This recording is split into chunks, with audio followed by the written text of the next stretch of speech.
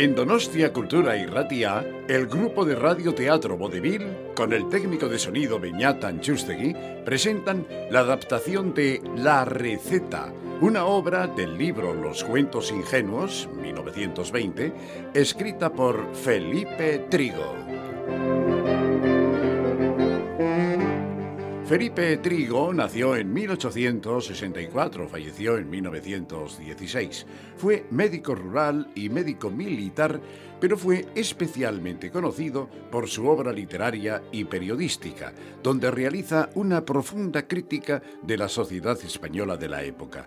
Trigo fue conocido por sus obras de literatura erótica, por las que fue atacado en su tiempo, lo que contribuyó a su olvido después de su muerte. El médico rural contiene numerosos elementos autobiográficos del tiempo que ejerció como la medicina en pueblos extremeños. Tiene un notable interés para conocer cómo era la práctica de los médicos, su conocimiento de los avances médicos del siglo XIX y las relaciones que establecían con el pueblo llano y la estructura caciquil dominante. Después de décadas de práctico olvido, Trigo vuelve a ser considerado como uno de los médicos escritores más notables de su generación.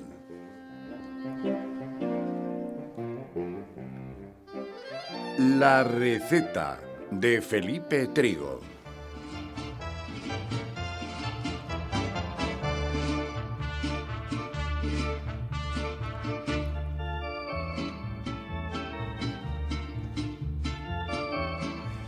Terminada la consulta, pude entrar en el despacho, donde mi buen amigo el doctor se ponía el abrigo y el sombrero para nuestro habitual paseo.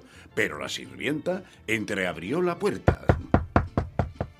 Don Leandro, le queda una consulta. ¿Más enfermos? Acaban de llegar, don Leandro.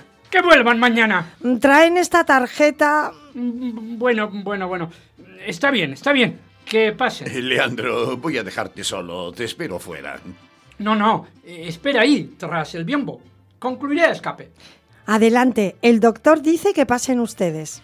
Ay, gracias, muchas gracias. El biombo ocultaba un ancho sillón de reconocimiento. Me senté y saqué un periódico, viendo que el concienzudo médico alargaba la visita a pesar de su promesa. Eran señoras. Con ellas había inundado el despacho un fuerte olor a florami que se sobrepuso al del ácido fénico. Sus voces, bien timbradas, me distraían y no pudiendo leer, escuché. Doctor, mi hija está cada día más delgada, sin saber por qué. Come poco, duerme mal y va quedándose blanca como la cera. Se cansa esta niña que era antes infatigable. Reconózcala bien, doctor, y dígame con claridad lo que padece.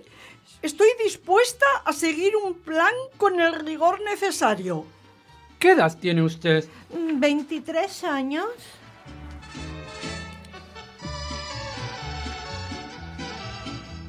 Francamente, al oírla, me entró un vivo deseo de mirarla, a fin de comprobar si delante de los médicos, en cuestión de edades, no mienten las mujeres. Enfilé un resquicio entre dos hojas del biombo. ¡Oh, qué deliciosa criatura! ¡Qué hermoso pelo de ébano bajo el sombrero de paja! Alta y esbeltísima, muy pálida, con los dientes como perlas, entre los labios pintados, sin duda. Si mentía, merecía disculpa en gracia a su hechicero aspecto, y por mi parte diré que mi curiosidad, en cierto modo psicológica, quedó borrada por mi admiración, en cierto modo artística. La contemplé buen rato, sin parar, en el interrogatorio, al que contestaba la madre casi siempre, pero comprendí de improviso que no debía seguir mirando. La encantadora chiquilla se desnudaba. Date prisa, Purita. Ay, Quita el sombrero y la que estola. Sí, que voy, mamá. Ayúdame a descorchetar el corpiño de seda, tirándome de las mangas, así. Cuando guste, doctor. Purita ya está lista. Sí, doctor, ya estoy.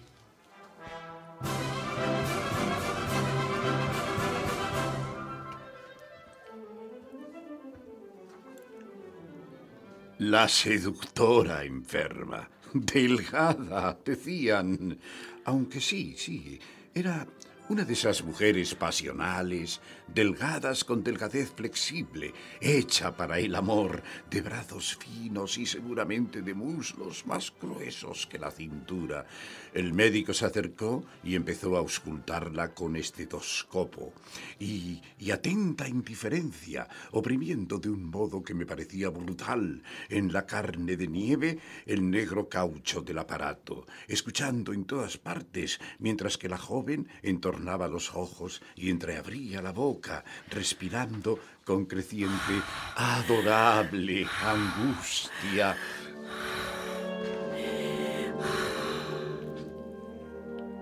Contestaba rápida las breves preguntas del doctor, y éste, interesado de pronto por algo anómalo que quería percibir mejor en la punta del corazón.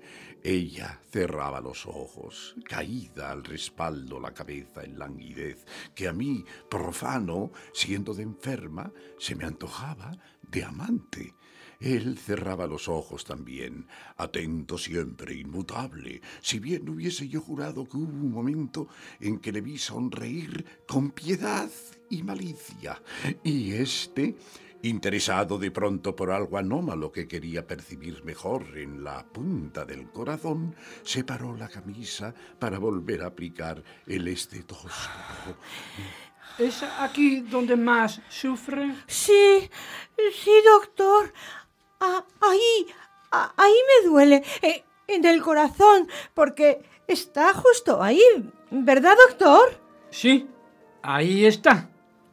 ¿Puede usted vestirse? Inmediatamente, mi amigo fue a tomar notas en su diario de consulta hasta que la señora concluyó de ayudar a su hija. Van ustedes a dispensar que me informe de algunos detalles. Un médico es un confesor, don Leandro.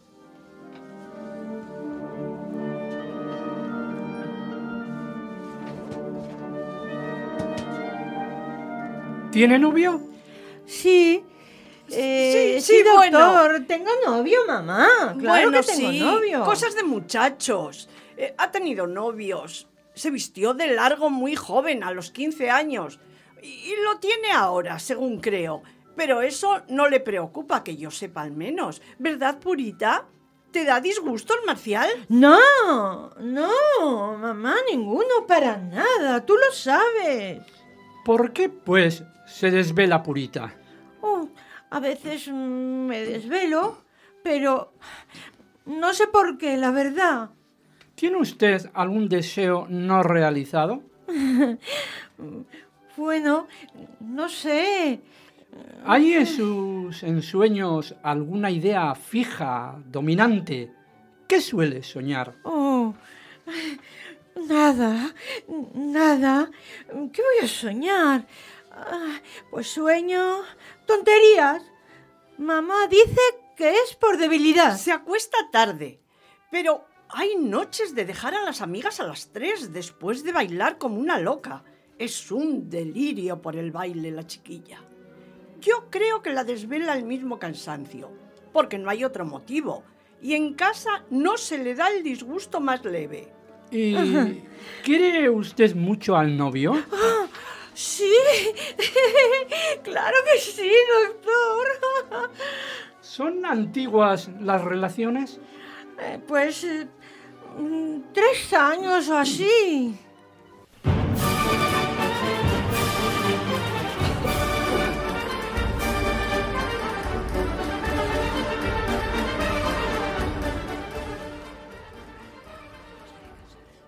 ¿No quiere casarse? ¿Por qué no se casan? Ay, yo... Va, no, doctor. No piense usted que la pena eso. Mi hija es una chiquilla completa, que no se separaría de sus padres por nada del mundo y que prefiere su casa y su piano y su espejo a todo. Y su novio es un trasto como ella, un chico de 24 años que tardará 4 o 6 en llegar a capitán siquiera. Sería locura pensarlo. Sin embargo, puede que su hija, por respeto... Oh, no. Sobre esto, doctor, quede tranquilo. Nada influye en la enfermedad, que por el contrario sería ahora un obstáculo más para la boda. Habrá que pensar primero en cuidarse.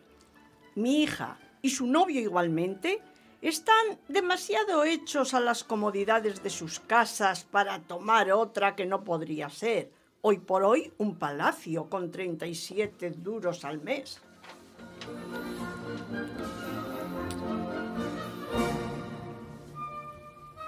Por segunda vez advertí en mi amigo una sonrisa más francamente amarga al alejarse de las damas. Entregó luego una receta. Se trata de un padecimiento funcional, de puro desequilibrio nervioso, anemia. 15 gotas de ese elixir en cada comida, ejercicio, aire libre, pero nada de campo ni de aislamiento para esta señorita. Sería peor.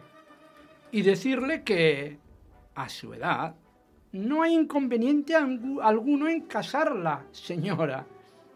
Y su corazón y pecho están sanos.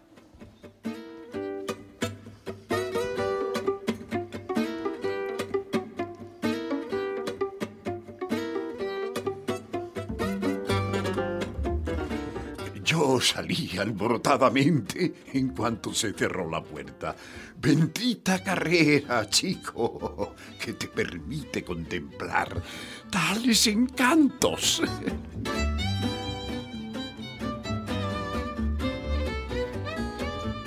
No. Maldita carrera que me obliga a contemplar tales miserias.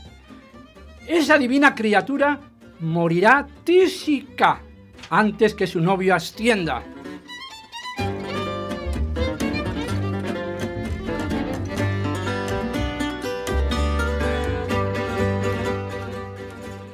Yo he podido decirle a la madre: imbécil, tu hija no tiene falta de vida, sino vida que le sobra, que la abrasa, que la ahoga 1 y 1000 veces desde los 15 años, agitándola enloquecida de ansia de amor, al volver del baile a su lecho solitario de odiosa virgen, contemplando su hermosura inútil, mientras que el novio que la enciende puede concluir la noche encima de alguna prostituta.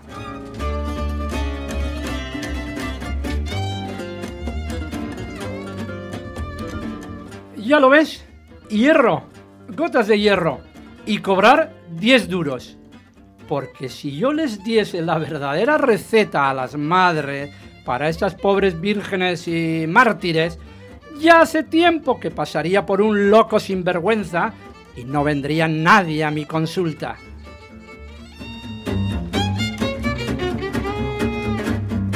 ¡Oh! ¡Qué farsa es la vida!